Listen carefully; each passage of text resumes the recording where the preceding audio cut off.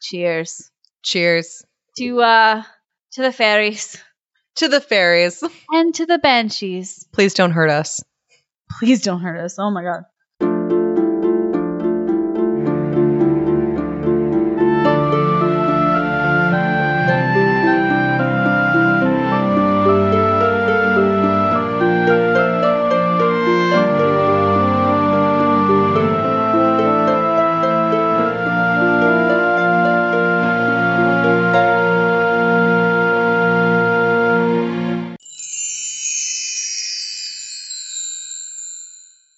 Well, hello there.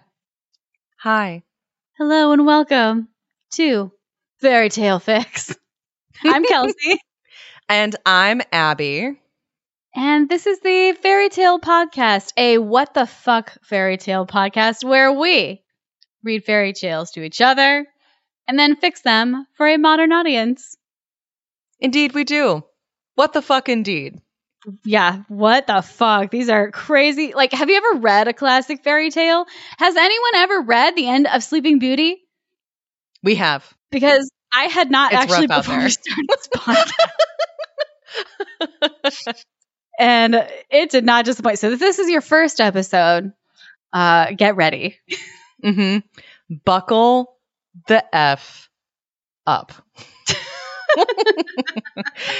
It's also March, which means we are doing Irish fairy tales only. Yep. That is it. It is the month of Ireland. Of Ireland. So fairies, changelings, banshees, pukas. Giants?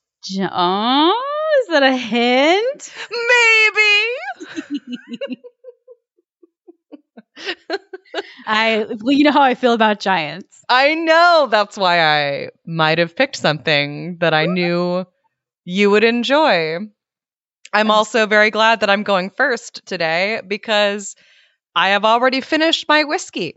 Yeah, you have. Now I'm going to move on to my Guinness. Cheers. Cheers. I also have a Guinness. I did pour myself some Jamesons, but I ended up not drinking it because I wasn't feeling it. But I did pour myself some water into this beautiful glass that whoever was the winner of our giveaway is now the owner of. This gorgeous fairy wine goblet. So just think that your lips have touched the glass that Kelsey's lips have touched. Don't worry, I washed it, but you should also probably watch it. You should watch it too. Fun fact, if you are listening and you did win this, the goblets are also technically sherbet dishes. Really? Yeah. That's what that is? It's a Noritake or Noritake. I don't know how to say that. It looks like Noritake spotlight olive green sherbet glasses. Okay. But they looked very much like a wine goblet that a fairy would be drinking out of. Like if I saw this, absolutely does. You see this in the forest, just filled with wine. Abby's gonna drink it anyway. Abby's gonna drink it, yeah. To her inevitable demise, probably. Yeah. But I'd drink out of it for sure. I thought it looked kind of like a crown that got made into a cup. I know. Isn't this cool? It's very cool. It's very beautiful. I know. I brought it home and I almost thought like maybe I should go buy some more. Mm-hmm. I did feel kind of bad breaking up the set, but I wasn't about to buy like 8 glasses. So. Yeah, no. But they're very cool. So congratulations to our giveaway winner. Yet to be determined. I hope you're enjoying them. You can enjoy fairy wine, regular wine, whiskey, water or sherbet in them. Or sherbet. Yes, indeed. It's so cute. I wanted to thank our new patrons. Oh, yeah. I know this is a little bit late, but thank you so much to Amanda and Benjamin and Rabia, who joined our Patreon. We love you. We love you all. By the time this comes out. Last month. Yeah. So thank you so much. We appreciate you. We hope you are loving the bonus episodes. I know they're usually like the most fun. So I know I tend to love them the most. I love these two. I love all of them, but we find some wild stuff for those bonus episodes. I think we just feel so comfortable because we're like, everyone here gets us, gets the show. They like us enough to pay us for this, which means they want more of whatever this energy is. Which we are blown away by, so thank you. Absolutely. Like Rabia also joins us as our newest patron level, newest producer level patron. Yeah. Woot. Which woot. Thank you so much. We really appreciate it. So you can find her name in the credits on every episode going forward because she's a VIP. She's a VIP. Making it happen. Literally. It does actually, I know it's weird. It does cost money to have a podcast and have it be on places like Apple and Spotify and such. Yep. There are significant production fees. So we really appreciate having some of that burden taken off of us.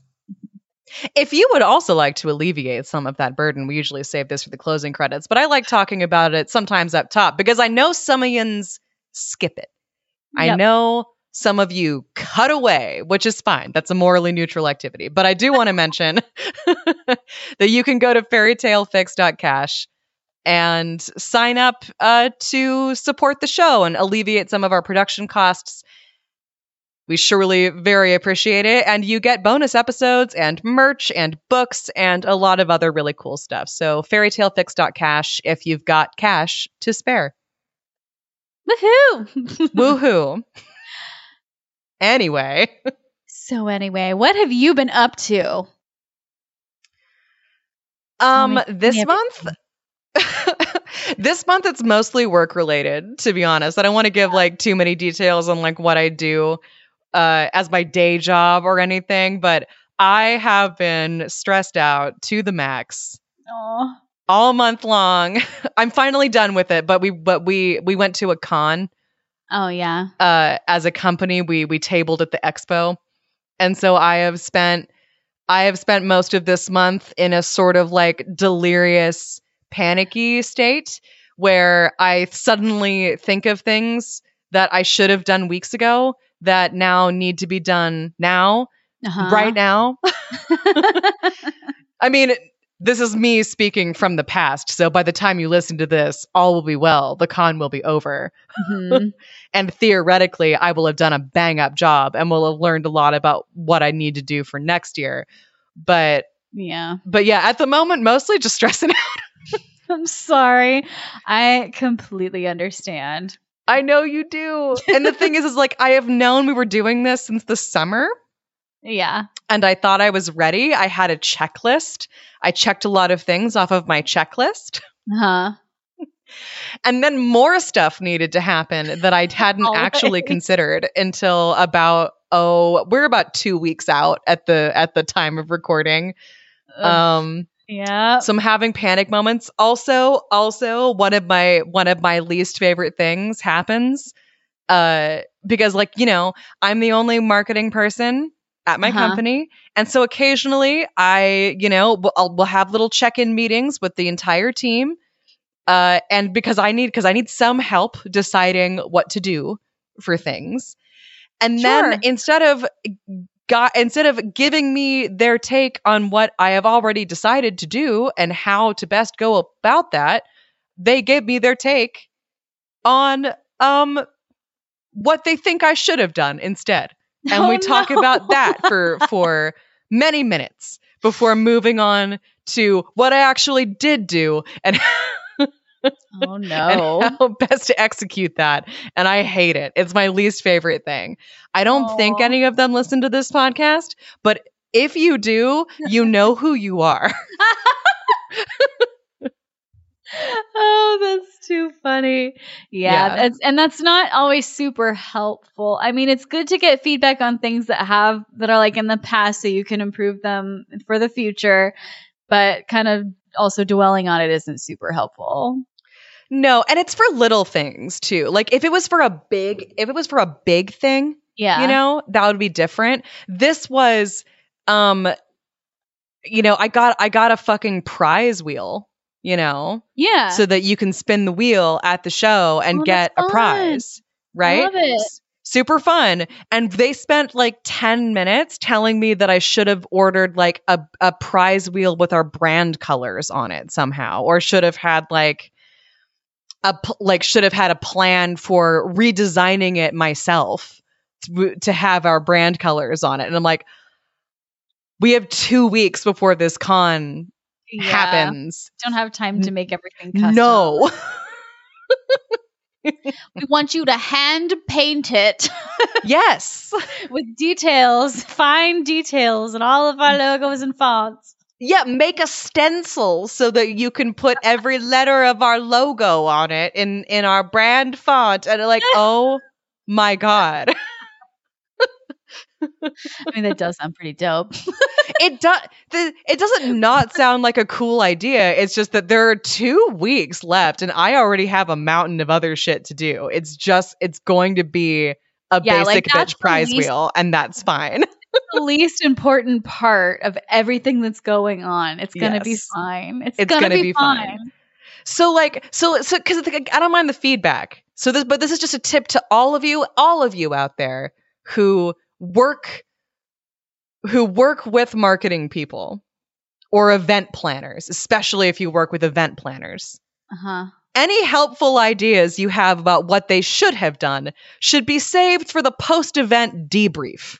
Yes, absolutely. Not at the before the event is happening. Not 2 weeks before the event. That is the wrong time to bring anything that you think should have happened up. Man, I used to do event planning, and I like to ask people this in interviews is like, what's something you're really good at that you would never ever want to do again? And my answer is event planning. Like I was good at it, and I did it, and I hated it. I would never want to do event planning ever again. I work with an event planner, and I admire them so much. Like, it is not a job I want. It is so stressful. It's just too much. It's also, I feel like, a young person's game, because when you're an event planner, you are like running around and you're moving stuff, and you got to have a good back. And the day of the event, it's a 16-hour day. Yeah. Like, you have to have stamina. It's absolutely a young person's game. Yeah. So if you're an event planner or know an event planner, like, if you are an event planner and you love your job, good for you. If you don't love it, I get it. If you know an event planner, be nice to them. Please be nice to them. Oh God, be nice to them. They are so stressed out. Yeah. Helpful tips like after the event. After it's over. Exactly. Yeah. The feedback, super welcome. Afterwards. Yes. Oh man. Anyway, so that's how I'm doing. It's literally consuming every waking thought that isn't devoted to like sleeping, eating, and this podcast. I bet you still like dream about it too. Do you ever like wake up in a panic, like, oh, they're that list? Or I do. Yesterday, I woke up. In a cold sweat because I had dreamed that I got fired. Oh no! Because I fucked it up so bad that like my incompetence was finally fully revealed to everyone around me, and I could no longer keep my job. Oh, that's the worst. It's okay. I'm gonna have like a dream like that a night until this conference is over. I remember event dreams. I would wake up with like the guest list in my head and go like, wait, I need a table. I need to seat this person. And I wake up and I'm like, yeah. And all I'm doing is planning a table, We're an exhibitor at a massive expo with many other exhibitors. Like, you're going to be fine. It's going to be fine. It's not that deep. It's Yeah, I know. I have to remind myself constantly. It's not that deep. It's not that deep. But anyway, So anxiety dreams about the prize wheel will probably haunt my nightmares until... I am so excited to see the prize wheel. I wish I could spin it. I want to go. I love that stuff. It's fun. I will send you a video. Now I want to get a prize wheel for the event that's coming up at my work. They're so fun. Like, I love that. Anyway, so that's what's up with me. How are you? What's up with you? What have you been up to? Honestly, I've been pretty good. Pretty good. I've been also very stressed out. Also work related. Like, not like I've got a ton going on or anything. I don't know. You know the deal. I know the deal.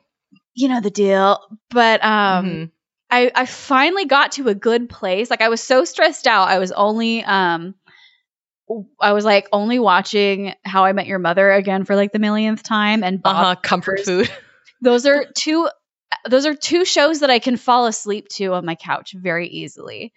Mm-hmm. Like, there's shows I like better, but they like capture my attention too much, and I end up wanting to watch them. But those are two shows that I've seen enough. It's like I can just fall asleep, and it's very comforting. I finally got to a place where I could like start a new show. Yeah. And I'm doing it, and What are you going to watch? The Last of Us. Yes! Oh, God, I'm so excited. I love that show. I was avoiding it so hard because I was like, I don't want to cry. I'm not in a place where I want to get emotional about stuff. So I actually ended up reading all like a bunch of spoilers and asking my sister to tell me like what happens, because I just couldn't. I was like, it sounds so great, and I really wanted to watch it. And I was like, I'm not in an emotional place. And The Last of Us is super emotional. Yeah, and it's anxiety inducing because it's like, you know, the apocalypse. You're like, who's gonna die? Like I've mentioned on this podcast before that Game of Thrones pretty much ruined me for.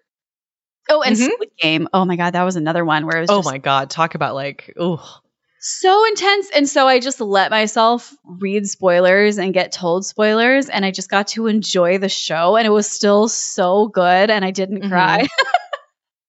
Well, it is more relaxing because like they're following the plot of the game pretty closely, and I loved the game. So I'm watching it, and I'm just kind of like, okay, yeah, this is really, really well done, but you can just relax and enjoy it because you already know what happens.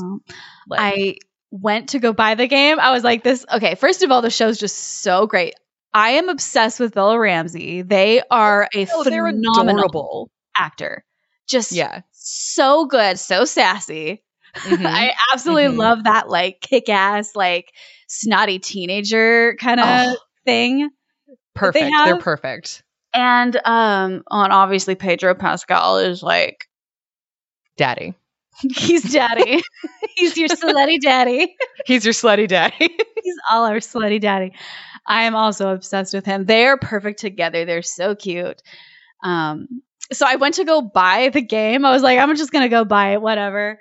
And it's not even on Steam yet. This is why I haven't never played it. And I remember when I think you were playing it, and I was interested, but it's only on PlayStation. Yeah, it's a PlayStation exclusive. So you have an Xbox. You're an Xbox person. I was that, and like PC. I prefer to game on PC. Mm-hmm. So yeah, so that's why I never had it. Mm-hmm. And Steam is gonna release it, but it's not out yet. Gotcha. Which is genius. And also, I realized that like it's like an old game that's gonna be super expensive. Yeah. Or not super expensive. I think it was like $60, which is kind of normal for that game. But it's funny because it's like old. Well, it's so old. Usually, by the time a game is like as old as The Last of Us is, like the price has dropped to like $30. I was like, $60, and then it wasn't even available. I gotta tell you though, when it is available, the game it's worth it. It's a really fun game. Like the gameplay is really good. The gameplay is also a little anxiety inducing. I remember when I was playing it that our friend Chris had to play the Mentos commercial song for me to keep me in like a okay headspace because it's a zombie game, right? So you're creeping around And it's really fun because you find it, because you want to conserve ammo, right? So you find stuff on the ground to hit the zombies with. Oh, I love it. Nice. So you pick up a brick and you take them to Bricktown. Like you smash. That's what Chris kept calling it. No, I'm just kidding. Yeah, take them to Bricktown. And so I would just grab these bricks and smash on zombies while fresh goes better. I don't know why it helped me so much, but it was so chipper. That's so funny. I'm excited because the main zombie games I played are like Left 4 Dead, and that one's just so it's almost supposed to be kind of a comedy.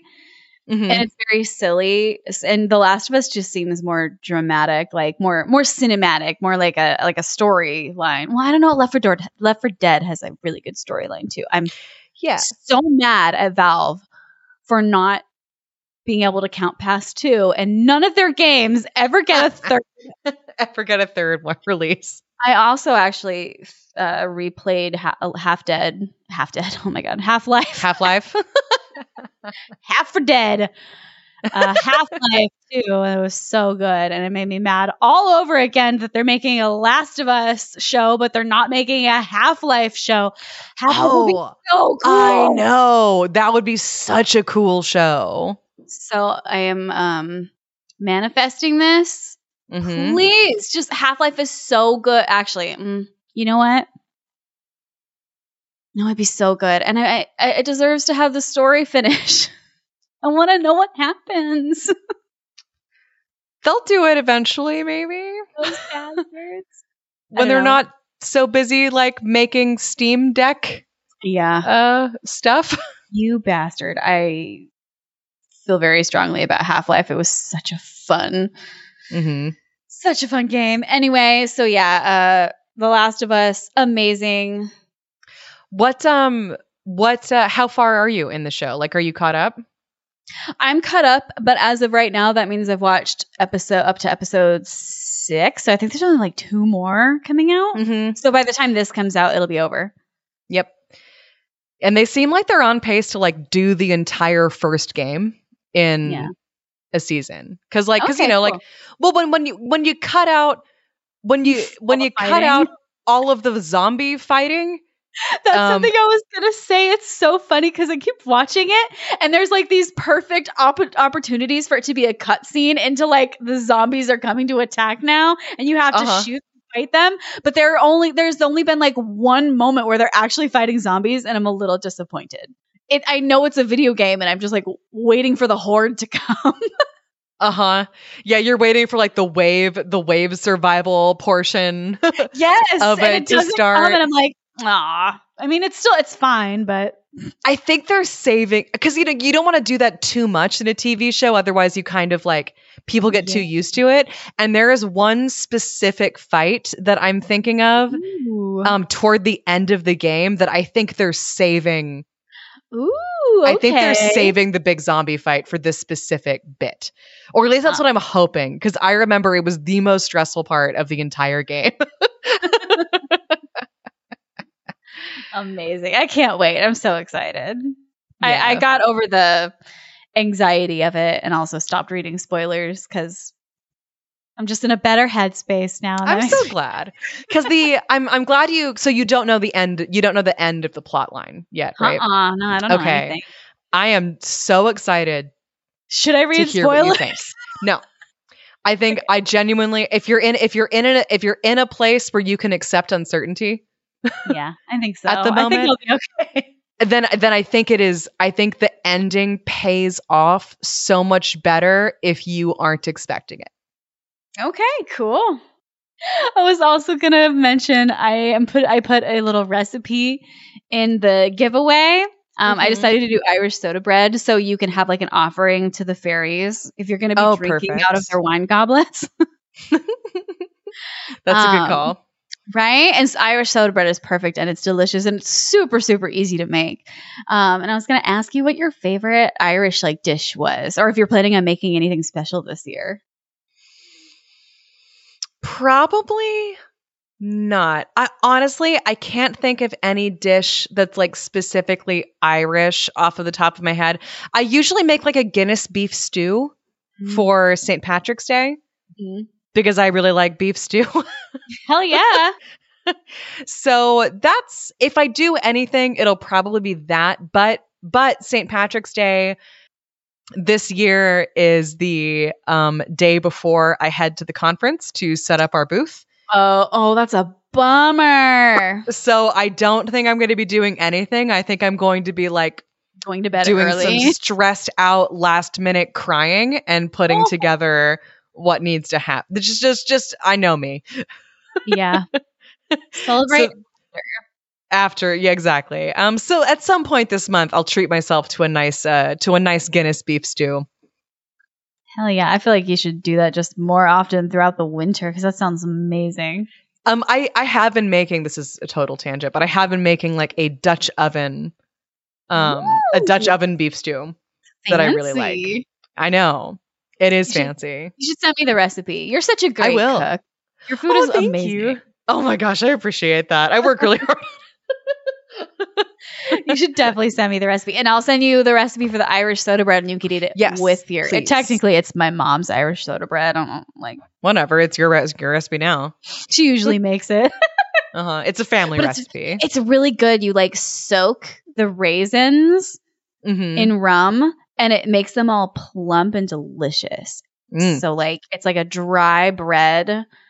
Not like super dry, but like a dry bread. And then you get these like pops of like raisins that just like, I don't know. It's so good. That sounds amazing. Yes. We will trade recipes and it'll be fun. Well, why don't you tell me an Irish tale? I would be delighted to do so. That whiskey is sitting real nice. So hopefully I don't slur my words too badly. I could not believe, because last year we had 3 regular feed episodes in March because that's just how it shook out, and our bonus episode nice was in March. So I feel like last year we did so many Irish fairy tales, and this year we're already done. This is our last episode of March, so it's already over.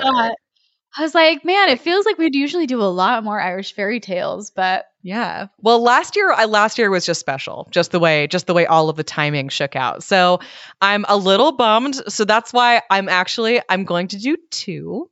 Ooh, okay. This first one is a little aperitif, a little amuse-bouche of Irish folk tales, and I wanted to pick things specifically for you. Thank you. So I found this on a website called askaboutireland.ie, and it's a website that is actually run by the Irish Public Library System. Nice. Yeah, and they just have a couple of folk tales that are just on it. Amazing. We'll put those in our show notes for sure. Kelsey, you were going to get one prediction because the story is 2 paragraphs long. Okay. One prediction. And it is called The Talking Cat. Fuck yes. Oh my God. You love me. I do. Okay. My prediction is that the talking cat is sassy. Okay. There was a farmer driving home to Timahoe from the fair in Portlaoise. When he came to the crossroads at Money, his cart was violently tilted up, and he looked back to see that a black cat had jumped over the tailboard. As the horse could not draw the cart with the shafts up in the air, the farmer said to the cat, "Either get out, please, or come here beside me." The cat moved up and sat beside the farmer upon the far side of the slat. As they came to the next crossroads, the cat said to the farmer, "Tell Boomin that Pretty Man is dead," and thereupon jumped out of the cart and disappeared. I love it. That's my dream. Why doesn't this happen to me? You don't live in Ireland. Oh, man. I was born in the wrong era and the wrong country. Were. You're not a folksy farmer driving a horse-drawn cart down an Irish country lane. And that's why this stuff doesn't happen to you. The farmer went home, and while he was having a meal, he told his experience to his wife. When he came to repeat what the cat had said, their own cat, who was sitting at the hearth, rose up and gave 3 loud cries. She rushed out of the house and was never seen again. The end. That was a perfect fairy tale. It was so good. Wasn't that amazing? So good. Oh, except I'd be really mad if my cat just like left. Yeah. I never saw her again. But I love the implication so much that there is a secret world of cats. There is. There is. Yeah. Just that this cat has her own name that the humans don't know. Yep. And that she's listening to them when they talk. And so this was a way of cats passing messages to each other. That's so good. I love it. I don't think the cat was sassy, so I don't. Nope, the cat was pretty informative. But I love that. And I also love that he was like, well, pass or get up here. That'd be me. Yeah. Come here. Come here, puss puss. Oh, I do. I said every single cat I see ever. That's my superpower, by the way. I don't know if I've ever told you this. My superpower is being able to every time there's a cat around me, I can see it. And I point it out, usually to Adam, and I go, cat. Cat. Cat. It's like in How I Met Your Mother with the Zitch dog thing. Yes, exactly.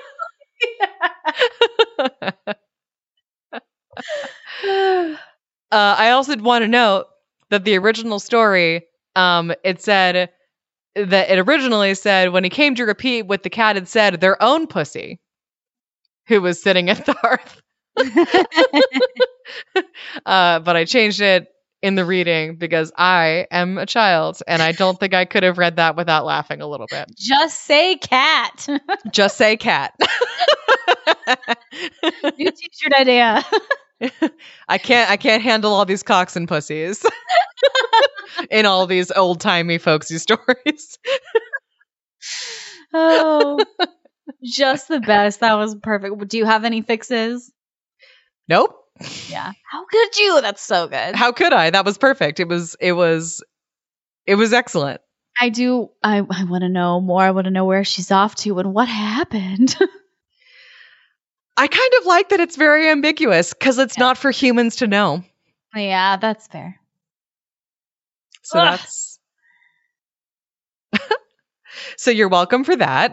Thank you. You love me. I do love you. And I have a second story that's quite a bit longer that I think you will also love.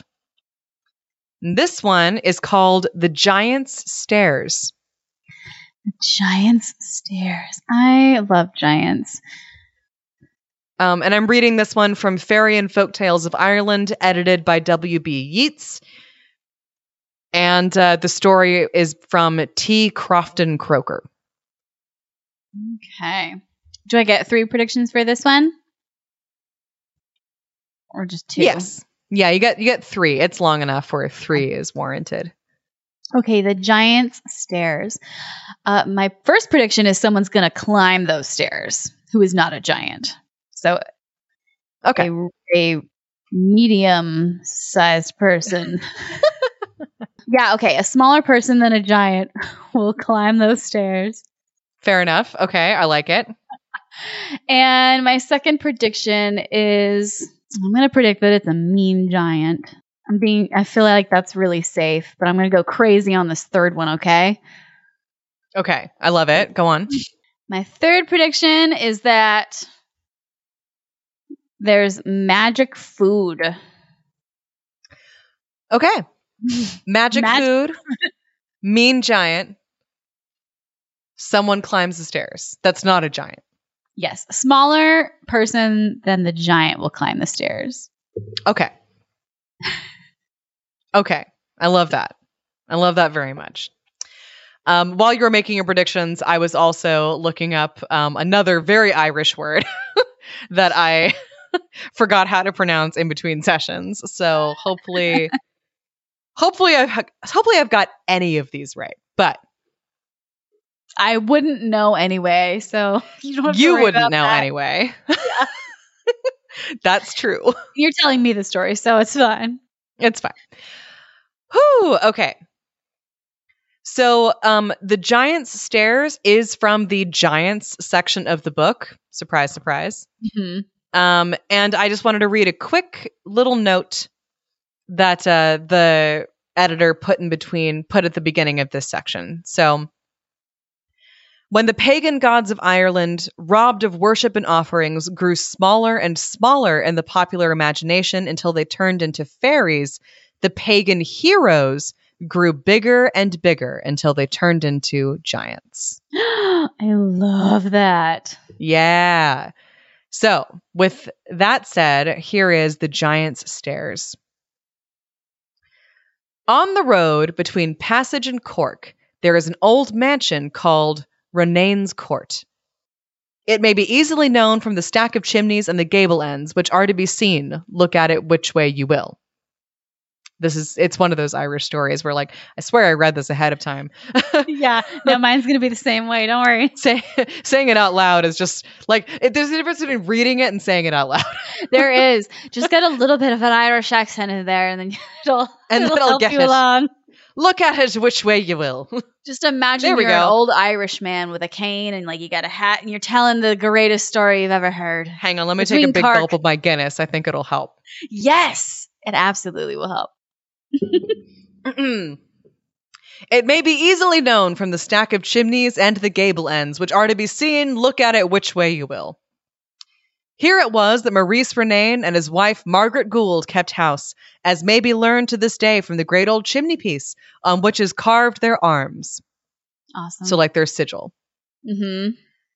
They were a mighty worthy couple, and had but one son, who was called Philip, after no less a person than the King of Spain. So these people also have pretensions. Yeah. I don't think they know the King of Spain. Probably not, but it does sound like they're, like, a couple that people admire. Yeah. Based on the story. They're rich people, for sure. Yeah. Immediately on his smelling the cold air of this world, the child sneezed, which was naturally taken to be a good sign of his having a clear head. And the subsequent rapidity of his learning was truly amazing, for on the first day, a primer was put into his hands, he tore out the ABC page and destroyed it as a thing quite beneath his notice. No wonder then that both father and mother were proud of their heir, who gave such indisputable proof of genius, or as they called it in that part of the world, genus. Nice. Or genus. Everybody thinks that about their kids. Absolutely. Everybody thinks their kid is a fucking genius. Mm-hmm. Unless they think their kid is a fucking idiot, and there's really no middle ground. No in between. There's no in between. No one's realistic about their children, is what I'm trying to say. This is Abbie's Hot Takes, and you can direct your angry emails nowhere. I don't want to hear them. Just tweet at her. Do not. That's what that exists for, right? Sure, yeah. Hot takes. Hot takes are for Twitter. That's for damn sure. One morning, however, Master Phil, who was then just 7 years old, was missing, and no one could tell what had become of him. Servants were sent in all directions to seek him on horseback and on foot, but they returned without any tidings of the boy, whose disappearance altogether was most unaccountable.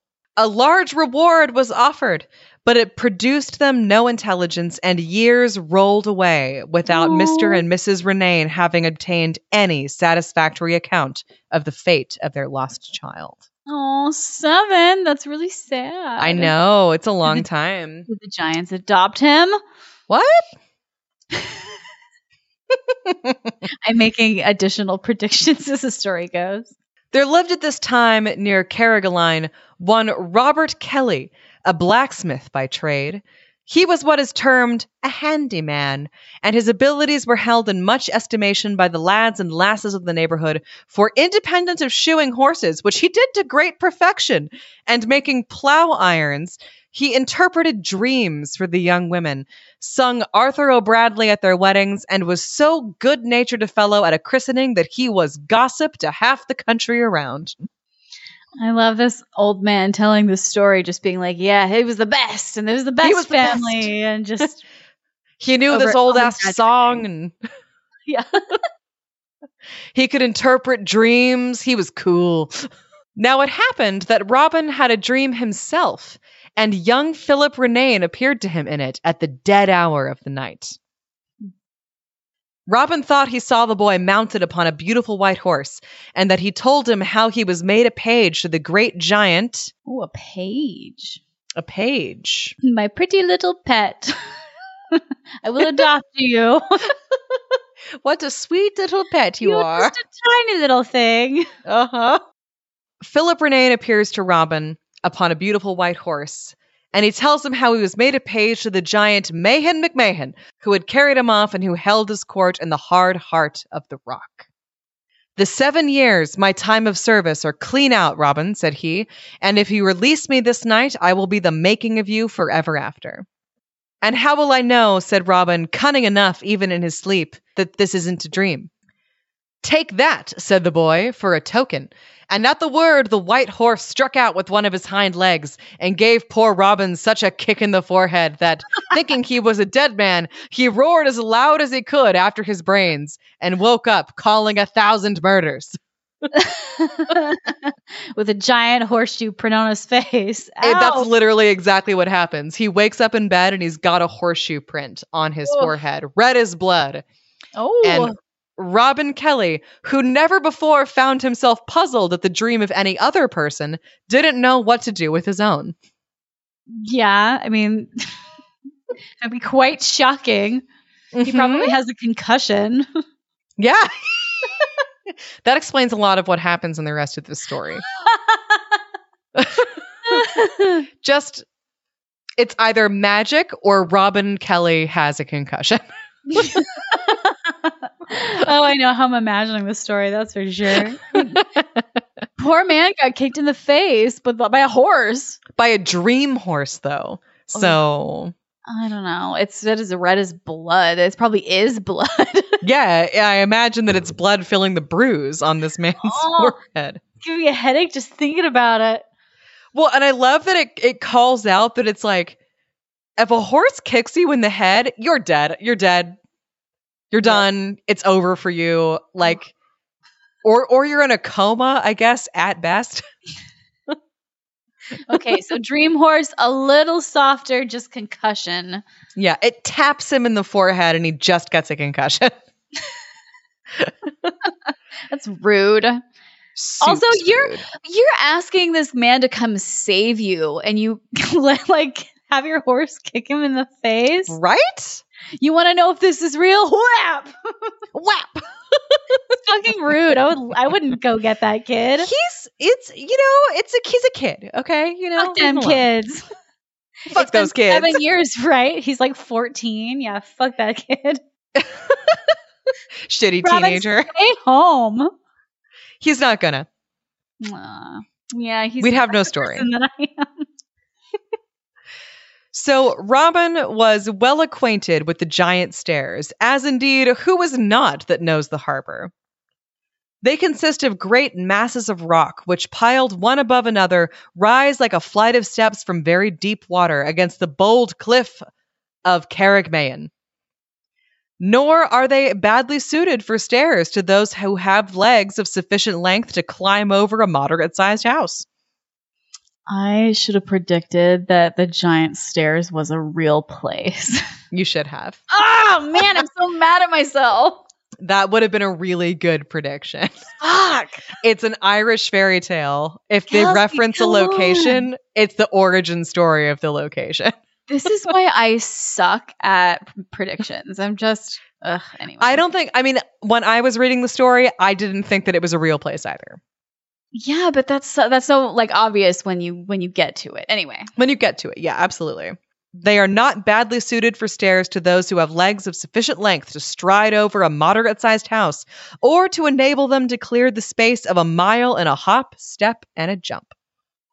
Both of these feats the giant McMahon was said to have performed in the days of Finian glory, and the common tradition of the country placed his dwelling within the cliff upon whose side the stairs led.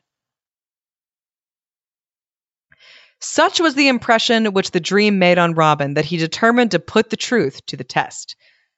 It occurred to him, however, before setting out on this adventure, that a plow iron may be no bad companion, as from experience he knew it was an excellent knockdown argument, having on more occasions than one settled a disagreement very quietly. So he's hit a lot of people with this plow iron. And so, putting one on his shoulder, off he marched in the cool of the evening through the Hawk's Glen to Monkstown. Here, an old gossip of his, Tom Clancy by name, lived. Tom Clancy sounds familiar. There's an author whose last name is Clancy. I feel like we need to start writing these names down because they're all like around the same area. I bet we overlap with some stories. Oh my gosh, you're probably right. That's actually really funny because it's also like Tom Clancy is an old gossip, you know? Uh-huh. So Tom Clancy is the drunk guy at the bar telling all of these stories. Tom Clancy's the man. Tom Clancy is the man. The MVP. Anyway, Tom Clancy lives in Monkstown, and when Robin tells him his dream, he tells him that he will take him to the giant stairs on his skiff. After a supper, which was of the best, the story is careful to note. Yeah, it's a real good Abbie's supper. Guinness beef stew. Oh, hell yeah. If I do say so myself, that shit is delicious. So after a good supper, they go on Tom Clancy's skiff. So it's a beautiful still night, and the little boat glides swiftly along. The regular dip of the oars, the distant song of the sailor, and sometimes the voice of a belated traveler at the ferry of Carrigaloe alone broke the quietness of the land and sea and sky. The tide was in their favor, and in a few minutes Robin and his gossip rested upon their oars under the dark shadow of the giant stairs. Ooh. Very beautiful imagery too. Oh yeah, this especially as he you'll see, it gets really gorgeous and also creepy. Ooh. Robin looked anxiously for the entrance to the giant's palace, which, it was said, may be found by anyone seeking it at midnight, but no such entrance could he see. His impatience had hurried him there before that time, and after waiting a considerable space in a state of suspense not to be described, Robin, with pure vexation, could not but help exclaiming to his companion, "'Tis a pair of fools we are, Tom Clancy, for coming here at all on the strength of a dream." "And whose doing is it," said Tom, "but your own?" Right? Right? Yeah, Tom is spot on. At the moment he spoke, they perceived a faint glimmering of light to proceed from the cliff, which gradually increased until a porch big enough for a king's palace unfolded itself almost on a level with the water. They pulled the skiff directly toward the opening, and Robin Kelly, seizing his plow iron, boldly entered with a strong hand and a stout heart. And a plow iron. And a plow iron. Ready to hit somebody with it. Ready to hit that horse in the face. Absolutely. You know what? This is not a rescue mission. It's a vendetta against a specific horse. And that kid, because I bet it was that his fucking idea. Kid. Piece of shit. That's how I'm going to fix the story.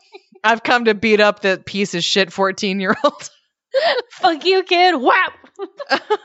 Kick me, will you? In my dreams? Come on, man. You couldn't have just pinched me or something, or I don't know, gave me some gold. Yeah, man.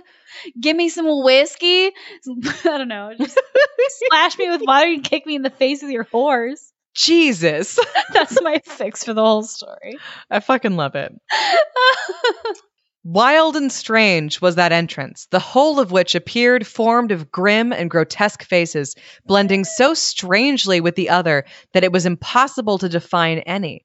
The chin of one formed the nose of another. What appeared to be a fixed and stern eye, if dwelt upon, changed to a gaping mouth, and the lines of the lofty forehead grew into a majestic and flowing beard. Ooh, I love that. Yeah, it's fucking creepy. Like, That's what you get for drinking the fairy wine. I'm not kidding. That's what you get. That's what happens. you end up at the entrance to a giant's mountain lair, and the entrance is made of a million faces. Then again, I don't know. Giants. Do Irish giants have fairy powers? They usually do. In other, You'll see. Oh, I love You it. will see. The more Robin allowed himself to contemplate the forms around him, the more terrific they became, and the stony expression of this crowd of faces assumed a savage ferocity as his imagination converted feature after feature into a different shape and character. Losing the twilight in which these indefinite forms were visible, he advanced through a dark and devious passage, whilst a deep and rumbling noise sounded as if the rock was about to close upon him and swallow him alive forever. I know. It's fucking awesome. So now indeed, poor Robin felt afraid. Which, yeah. Robin, said he, if you were a fool for coming here, what in the name of fortune are you now? But as before, he had scarcely spoken when he saw a small light twinkling through the darkness of the distance like a star in the midnight sky. To retreat was out of the question, for so many turnings and windings were in the passage that he considered he had but little chance of making his way back. He therefore proceeded toward the bit of light and came at last into a spacious chamber, from the roof of which hung the solitary lamp that had guided him. Emerging from such profound gloom, the single lamp afforded Robin abundant light to discover several gigantic figures seated round a massive stone table, as if in serious deliberation, but no word disturbed the breathless silence which prevailed.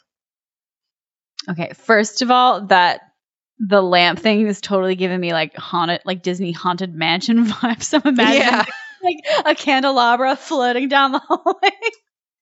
Oh my God, yes, absolutely. Which I love.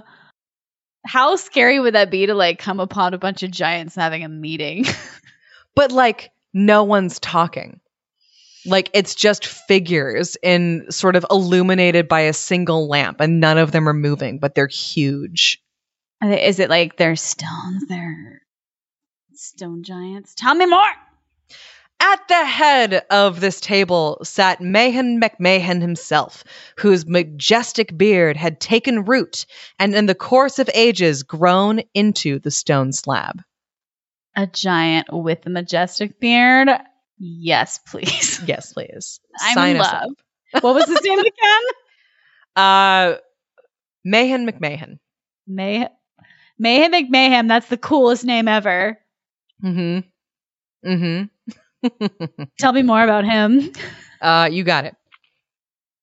So his beard has grown into the stone table that he's sitting at. That's super hot.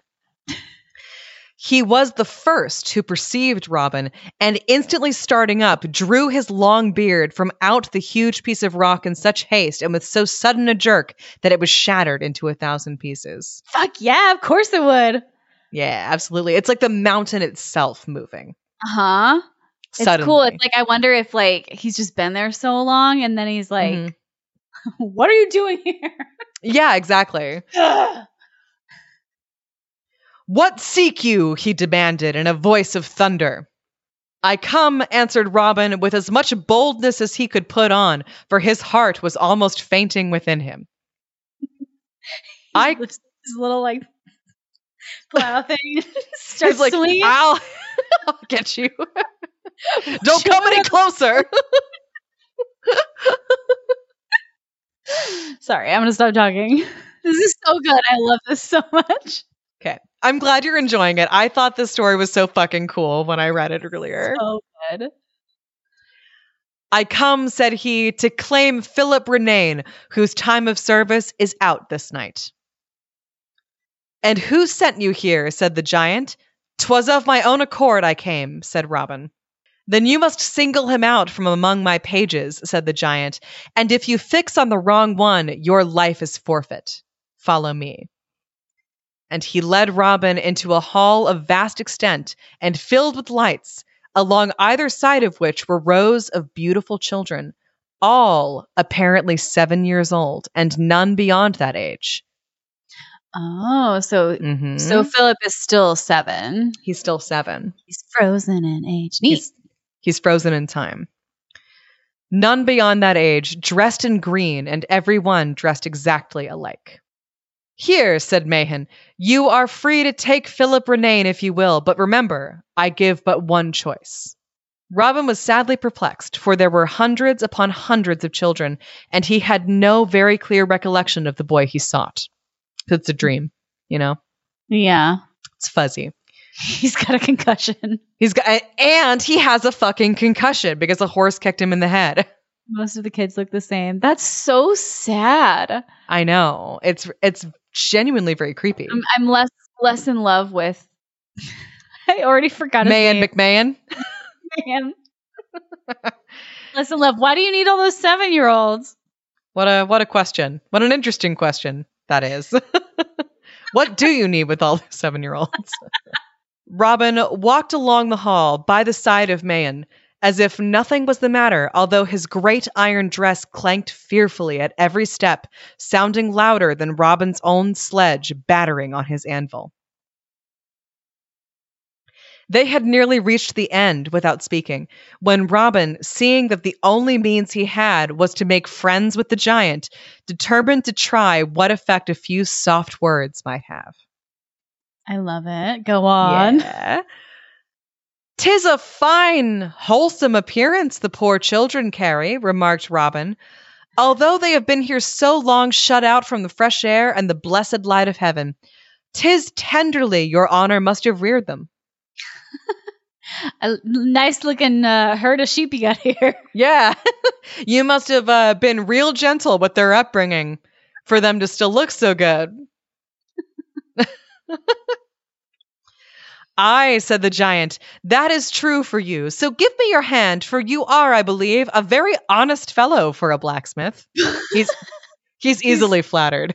Easily flattered. Just like, yes, well, thank you. You must have good thank taste. you. Exactly. You must know your 7-year-olds. You know your stuff.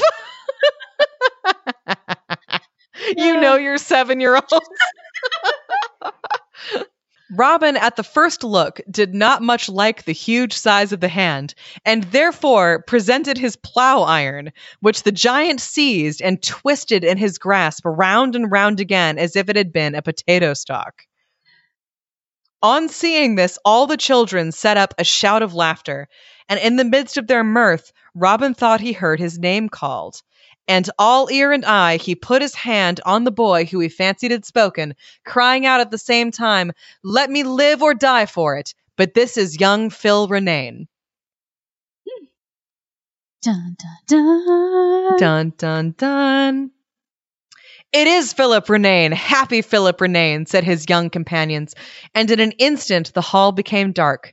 Crashing noises were heard, and all was in strange confusion, but Robin held fast his prize, and found himself lying in the grey dawn of the morning at the head of the giant stairs with the boy clasped in his arms. Aww. Oh, I know. Aww. Robin had plenty of gossips to spread the story of his wonderful adventure. Passage, Monkstown, Carrigaline, the whole barony rung with it. Especially Tom Clancy, who gave him the ride. Hell yeah, Tom Clancy was the first one to go gossiping about it. He made many a person buy him a fucking beer before he'd tell them the story. Are you quite sure, Robin, that it's young Phil Renane you have brought back with you? Was the regular question. For although the boy had been 7 years away, his appearance now was just the same as on the day he was missed. He had neither grown taller nor older in look, and he spoke of things which had happened before he was carried off as one awakened from sleep, or as if they had occurred yesterday. Fairy magic. Yep, fairy magic. Pretty typical, kind of the same as with Ethna and her year of fairy parties. Before her many years of non-fairy parties with her husband. Yeah, that woman's life is a nonstop party. Am I sure? Well, that's a queer question, was Robin's reply. Seeing the boy has the blue eyes of the mother with the foxy hair of the father, to say nothing of the purty wart on the right side of his little nose. However Robin Kelly may have been questioned, the worthy couple of Renane's court doubted not that he was the deliverer of their child from the power of the giant McMahon, and the reward they bestowed on him equaled their gratitude. Philip Renane lived to be an old man, and he was remarkable to the day of his death for his skill in working brass and iron, which it was believed he had learned during his 7 years' apprenticeship to the giant Mahan McMahon. The end. Cool. That's so cool. That's a cute little tidbit at the very end. Yeah, I do like that you get like a little history of like, and then Philip was fine, and he was a fantastic fucking blacksmith because of his 7-year apprenticeship to a giant. So I like that idea that he's not holding these children hostage forever. He's just giving them an apprenticeship. He's teaching them, I don't know. I think the implication is that if no one comes to rescue them, they are there forever. Yeah. Because there are hundreds of children. Yeah, that's crazy. In his fortress. Super creepy. Yeah. I love it though. I'm sad Robin didn't get revenge and get to see the white horse and kick him in the face or whatever, but you know. That's a good fix for the story. I didn't really have one. Because I liked it a lot. I thought that was really creepy. Oh yeah, so good. Yeah. And it has a happy ending. Oh my gosh, can you imagine like not having your child for like your child's been missing for 7 years and then they come back and they're exactly the same age as when they left? Yeah, that's wild. And like they don't appear to have really aged at all. Like even in spirit, like that he remembers everything as if it was yesterday. Like he's been sleeping for 7 years essentially. Spooky. Yeah, and it's like I love the sort of creepy descent into the giant's fortress. And the giant's beard growing into the what I'm imagining is a giant stone conference table. Yeah. Oh my gosh. Yes. Like they're having a board meeting that Robin Kelly has interrupted. Oh man. I love that. I also love how the giant's like just part of the mountain. Like maybe he hasn't moved for so long. Mm-hmm. Amazing. Very cool. Very beautiful, picturesque writing. And as always, using real places and real names and stuff. It's just the best. I love it. Heck yeah. I love Irish fairy tales are so much fun. 10 out of 10. So I wrote a smaller person will climb those stairs. Did he climb the stairs or was he just there? Unclear. I think he climbs the stairs because like that's the whole point. Yeah, right? But I think the entrance helps him do it. Mm-hmm. Yeah. I don't know. Do I get a point for that one? I'm inclined to give it to you. Okay. Would you say he was a mean giant? He's keeping hundreds of children prisoner. So, yes. Okay, I got 2 points. There was no magic food, sadly. So I'm gonna say that's 2 points for you. I think kidnapping hundreds of children and holding them hostage is pretty mean. That's mean. Or is it just they're like, I mean, if you're a fey creature, that's just what you do. Is it more? No, that's pretty mean. It's still pretty mean. You know, even if it's in your nature to be mean, I think that's still mean. Okay, cool. I got 2 points. Thank you. That was amazing. Both of them. You're welcome. I know you love a giant tale. Okay. I've had my half shot of Jameson's. Cool. And I'm ready to tell you a story called Hanlon's Mill. So, Hanlon's Mill is in the section of our the fairy tale Bible. What is it called? Irish Fairy and Folk Tales. It is in the section of Banshees. Banshees. Mm-hmm. Ooh, I'm so excited. Okay. How many predictions do I get? The 3. All 3. All right. For the first one, it's a family banshee. Family banshee. Okay. She's haunting someone specific with a premonition of their death. Isn't that all banshees? Is it? You know what? I actually don't. Like, I've read the Wikipedia page on banshees. Oh, it's so funny because I did banshees when we talked to when we did our crossover episode. Yes. And I can't remember. I can't remember if they always do, if they're all premonition, like death premonitions. I'm not sure.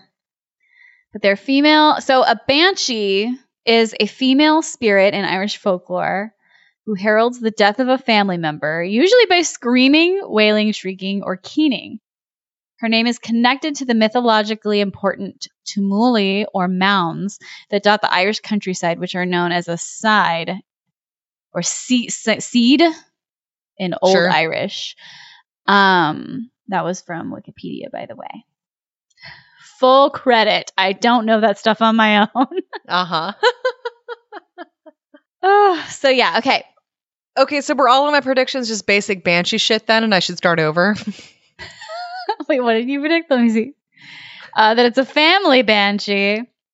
She's haunting someone specific, and it's a premonition of their death. I would say I wouldn't bank all of my predictions on the banshee, but those are fine. I'll allow all those. I'll switch my third one then. Okay. Midnight is important in this story. Midnight is important. Okay. And without further ado, Hanlon's Mill. I also did find it on libraryireland.com, which is really helpful because it's kind of helpful having it on the computer versus having the book in my hand. Absolutely. But yeah, it is in the book. That's where I found it. One fine summer's evening, Michael Noonan went over to Jack Bryan's, the shoemaker, at Ballyduff, for the pair of brogues which Jack was mending for him. So he's fixing his shoes. Okay.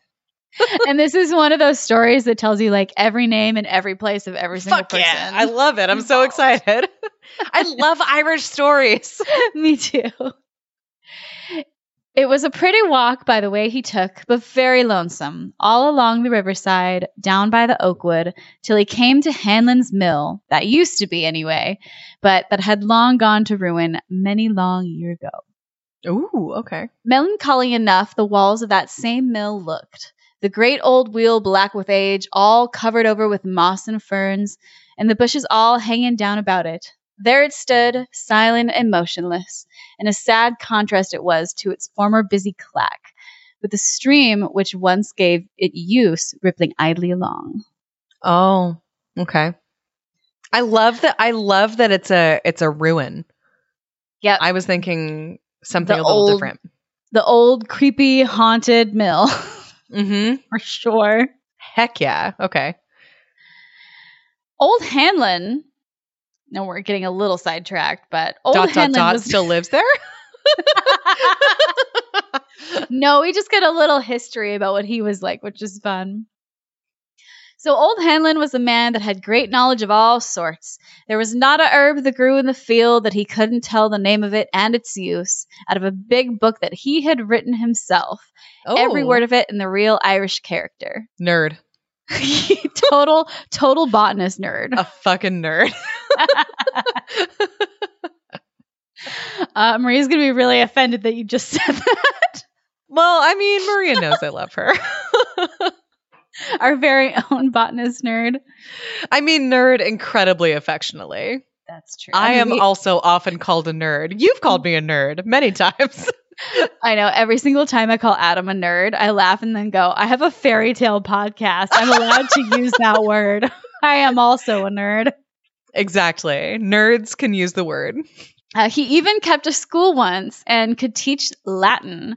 That surely is a blessed tongue all over the wide world. And I hear tell us how the great Burke went to school to him. I don't know. This is not dissuading me that he is a fucking nerd because he also teaches Latin, which is a dead language. And I don't know who the Great Burke is, but he sounds pretty great. He does and sound Master great. Edmund lived up at the old house there, which was then in the family, and it was the Nagels that got it afterwards, but they sold it. But it was Michael Noonan's walk I was speaking of. So back to the story. It was fairly between lights. The day was clean gone, and the moon was not yet up, when Mick, or Michael Noonan, who's now going to be known as Mick, was walking smartly across the inch. Well, he heard, coming down out of the wood, such blowing of horns at Halloween, and the cry of all the hounds in the world, and he thought they were coming after him, and the galloping of horses, and the voice of the whisperin', and he shouting just like the fine old song, "Hallo, Piper, Lily, Agus Finder." Sure. I think "Hallo, Piper, Lily, Agus Finder" is a song, but I don't know it, so. Okay, cool. A little but context. that sounds right. It's also like I don't know the song referenced in my story either. Yeah. But you sing it at weddings, apparently. Mm-hmm. So, like, all of a sudden, he's at this creepy fucking haunted mill, and he just hears all of this crazy screaming. I am so excited. Is it the Wild Hunt? I mean, maybe? What's the Wild Hunt? I'm too drunk to answer this question. It's kind of fuzzy, but there are many different cultures that have stories about the Wild Hunt in them. Oh, is that like when like hellhounds or whatever are coming to take you away? Yes, that's definitely one aspect of it. It's something that happens on like especially mystical nights. So Halloween, for example, where the Wild Hunt will ride across the sky. Oh, I love that. Let's say yes, it's that. And they usually have like a bunch of different like fairy creatures, famous heroes, and then also people who have been abducted and pressed into service who ride with them. I don't know. I mean, I just assume it was the banshee. Okay. That's also probably true. I'm getting excited. Okay.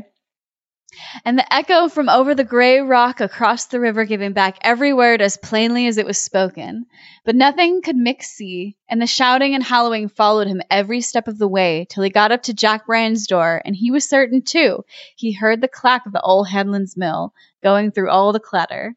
To be sure, he ran as fast as fear and his legs could carry him, and never once looked behind him, well knowing that the Duhallow hounds were out in quite another quarter that nothing good could come of that noise from Hanlon's mill. I love that. Also, I love the phrase like ran as fast as fear. Mm-hmm. That's a really good turn of phrase. That's pretty fast. Well, Michael Noonan got his brogues, and well heeled they were, and well pleased he was with them. When who should be seated at Jack Bryan's before him, but a gossip of his, one Darby Haynes, a mighty decent man that had a horse and a cart of his own, and that used to be travelling with it, taking loads like the Royal Mail coach between Cork and Limerick. And when he was at home, Darby was a near neighbour of Michael Noonan's. I love that both of our stories have like an explicit person who says, this is the gossip. This is the town gossip. This is the man. And he's a well-liked man, according to the story. Who doesn't love the town gossip? It's where you get all of the good shit from. Is it home you're going with the brogues this blessed night? Said Darby to Mick. Where else would it be? But, by my word, 'tis not across the inch and back again I'm going. After all I heard coming here, 'tis no good that old Hanlon's mill is busy again. Oh, again. God. So this has happened before. Ooh, yes. I love it. True for you, said Darby. And maybe you'd like to take the horse and car for me. Mick, by way of company, as 'tis along the road you go. I'm waiting here to see a sister's son of mine that I expect from Kilcolman. And of course, after being offered to like take a horse and cart, Mick says, hell yeah, with 1,000 welcomes. 100%. Yeah. Anything that will convey me faster. Absolutely. So Mick drove the car fair and easy, knowing that the poor beast had come off a long journey. And Mick, God reward him for it, was always tender-hearted and good to the dumb creatures. Oh my God. Which is so rude. Why is everybody so sassy to horses? So rude. But also, like, I do like that they're pointing out that he's really gentle with animals. Yeah, we love Mick. Mm-hmm. We stand a man who likes animals. Yeah, likes animals and has good shoes. Yeah. The night was a beautiful one. The moon was better than a quarter old, and Mick, looking up at her, could not help bestowing a blessing on her beautiful face, shining down so sweetly upon the gentle Abbie, which is the name of the river. Okay. He had now got out of the open road and had come to where the trees grew on each side of it. He proceeded for some space in the half and half light which the moon gave through them. At one time, when a big old tree got between him and the moon, it was so dark that he could hardly see the horse's head. Then, as he passed on, the moonbeams would stream through the open boughs and variegate the road with lights and shades. Mick was lying down in the car at his ease, having got clear of the plantation, and was watching the bright piece of moon in a little pool at the roadside, when he saw it disappear all of a sudden, as if a great cloud came over the sky. Ooh. He turned round on his elbow to see if it was so, but how Mick was astonished at finding, close alongside of the car, a great high black coach, drawn by 6 black horses with long black tails, reaching almost down to the ground. Oh. And a coachman dressed all in black sitting upon the box. But what surprised Mick the most was that he could see no sign of a head either on the coachman or horses. That is so creepy. Yes, I love a headless horseman. I know, me too. And 6 headless horses. Yes. Oh my God, that's so freaky. It swept rapidly by him, and he could perceive the horses raising their feet as if they were in a flying, slinging trot. Coachman touching them up with his long whip, and the wheels spinning around like hottie dotties. Which I looked up, and I don't know what hottie dotties are. Was looking it up not helpful? No, it was not. I could not figure out what hottie dotties was. Okay. When I looked it up, it was like hot toddies. And that's not helpful. And like a henpecked man. Oh, so like a short, stocky dude. So I guess maybe that makes sense. Like I don't know. Maybe. I just got a bunch of like results for Hop Dottie Burger Bar. Ooh. That sounds good. I wonder if that's a restaurant in the area. I don't know. I'm not sure. I think it might be in Alabama. I don't know why it showed up in my search results. Anyway. So still he could hear no noise, only the regular step of his gossip Darby's horse and the squeaking of the gudgeons of the car that were as good as lost entirely for want of a little grease. So not only is he seeing this like huge, like 6 black headless horses and a headless coachman, but he doesn't hear them at all. My God, I love that. That's so creepy. I'm legitimately getting like my like the hairs on the back of my neck are standing up a little bit. It's so creepy. That's after all the wailing, this poor guy. Yeah. And apparently, like Mick's not even drunk in this story. He's just like trying to get his shoes. He's just home. haunted. He's just trying to get his shoes. Poor Mick's heart almost died within him, but he said nothing, only looked on, and the black coach swept away and was soon lost among some distant trees. Mick saw nothing more of it, or indeed of anything else. He got home just as the moon, so not anything else, but like he just doesn't see anything interesting afterwards. Oh my God. When I first read that, I was like, did he die? He saw nothing more because right? he died. Yeah, that makes sense. So yeah, no, he just doesn't see anything like scary anymore. That's good. I think he's seen more than enough. Me too. He got home just as the moon was going down behind Mount Hillary, took the tackling off the horse, turned the beast out in the field for the night, and got to his bed. Next morning, early, he was standing at the roadside thinking of all that had happened the night before when he saw Dan Madden, that was Mr. Rickson's huntsman, coming on the master's best horse down the hill, as hard as he ever went with the tail of the hounds. Mick's mind instantly misgave him that all was not right, so he stood out in the very middle of the road and caught hold of Dan's bridle when he came up. Mick, dear, for the love of God, don't stop me, cried Dan. Why, what's the hurry, said Mick. Oh, the master, he's off. He'll never cross a horse again till the day of judgment. What? Why, what would ail his honor, said Mick. Sure, it is no later than yesterday morning I was talking to him, and he's stout and hardy, and he says to me, Mick, says he, and he's interrupted. Stout and hardy was he, answered Madden. And then was he not out with me in the kennel last night when I was feeding the dogs? And didn't he come out to the stable and give a ball to Peg Pullaway with his own hand and tell me he'd ride the old general today? And sure, said Dan, wiping his eyes with the sleeve of his coat. Who'd have thought that the first thing I'd see this morning was the mistress standing at my bedside and bidding me get up and ride off like fire for the Dr. Johnson. The master had got a fit, and poor Dan's grief choked his voice. Oh, Mick, if you have heart in you, run over for yourself or send the gossoon for Kate Finnegan, the midwife. She's a cruel, skillful woman, and she might be able to save the master if I get the doctor. Oh, my God. Oh, is he possessed or something? Dan struck his spurs into the hunter, and Michael Noonan flung off his newly mended brogues and cut across the fields to Kate Finnegan's. But neither the doctor nor Katie was to any avail. And the next night's moon saw Ballygiblin, which I don't really know what that means. And more's the pity, a house of mourning. The end. Oh my God, what? So, my fix for the story is that, so if you didn't get that, basically somebody died. But we didn't really get to know them in the beginning, and that's my main, fix for the story, was that we didn't personally know. Well, but we met them briefly. No, we never met Mr. Rickson in the whole story. Wait, what? So wait, who did Mick get the horse and the cart from? That was the gossip Darby Haynes. Darby Haynes, okay. So Darby Haynes is still okay. Good, I'm glad.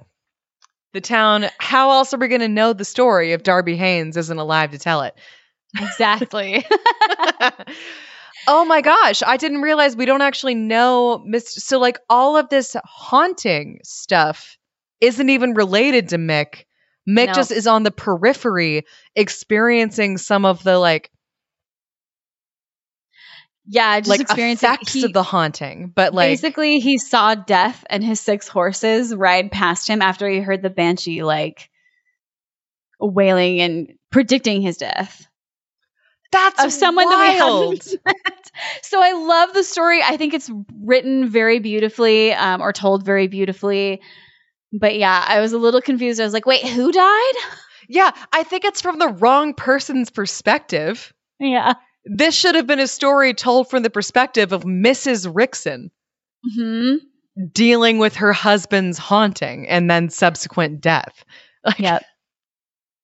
So points-wise, I know it was fun. I was a little sad it didn't have more Banshee in it, but I did love that there was Banshee and Headless Horseman and horses. I love that there's headless the coachman and the horses are and the horses. That was really fun. That was a really fun mashup of a couple of different things, and it was creepy as fuck. That. I'm glad Mick's okay. Me too. Poor Mick just had to deal with it, I guess. What a day. I just want to double check because I had to read this a few times to understand. I was like, wait, who died? Because I also thought they were in the story. But I think you're right because I don't remember hearing the name. Yeah, no, we talked about old Hanlon from the Hanlon's Mill. And then Master Edmund ended up getting the house and the Nagels got it after. So they don't ever talk about. So that was just a little Irish tangent about this stupid mill. That's not actually important to the story. I don't know why it's even called Hanlon's Mill. Like, I know it should be called like something about Mick. The Haunting of Mick whatever. Like Michael Noonan trying to get his brogues. Just trying to get his shoes. Just trying to live his life, man. That was fun. I really enjoyed that. I think I should get a point for the banshee is haunting someone specific. Oh yeah, 100%. You definitely got that point. And it might have been a family banshee, but I have no idea. That was not made clear. No, it was not. But he did hear the banshees and saw like the death. I don't know. So creepy. I thought that was fun. That was a really fun story. I enjoyed that very much. Good. I'm glad you liked it. I thought it was That fun. was extremely Irish. Oh yeah. All the names, all the places. Oh my God. Very specific. I don't know. I am a little bit sad that March is now over and we're done with Irish fairy tales. But, you know, we could do Irish fairy tales when it's not March too. So it's true. I was already thinking maybe our April bonus episode. We can do more Irish fairy tales. Right? Because I love them. They're so much fun. They're so fun, and I'm not ready to let them go yet. We did so many last year. I know. It feels like, I don't know. It feels like Irish Fairy Month just whipped by. So it did. Agreed. So we're definitely going to be doing more Irish fairy tales at some point, but this does bring our March to a close. Thank you so much for listening to Fairy Tale Fix. If you enjoyed the show, please subscribe and leave us a review on Apple or anywhere else that will allow you to do so. You can leave us 5 stars on Spotify. If you love the show and want to support us in other ways, i.e. monetarily, you can get extra episodes, merch books, and other bonus content at our Patreon by signing up at fairytalefix.cash. And you can also find us on Twitter and Instagram at fairytalefixpod. And you can also email us your favorite fairy tales, folklore, nursery rhymes, and other such things at info@fairytalefixpod.com. And so, in the middle of rescuing the 7-year-old Phil from the giant McMahon, our protagonist also found the dumb white horse who kicked him in the forehead. And got his revenge upon him somehow. I don't want to be advocating for horse murder here because I feel like that happens enough. That's true. Maybe the best revenge is just leaving the horse. Maybe the plow hammer got twisted by the giant. Oh, that's right. Never mind. So that wouldn't also not have been possible. But he somehow gets revenge upon the horse. And the boy. It was also the boy's fault, really. The boy was only 7. Leave him alone. Or 14. Technically 14, but in actuality 7. And in my story, we got to learn about Mr. Rickson and why we should care about him at all at the very beginning of the story. It's a really good fix. Yeah. And they all lived. Except for Mr. Rickson. And the horse. And the horse. Happily ever after. The end.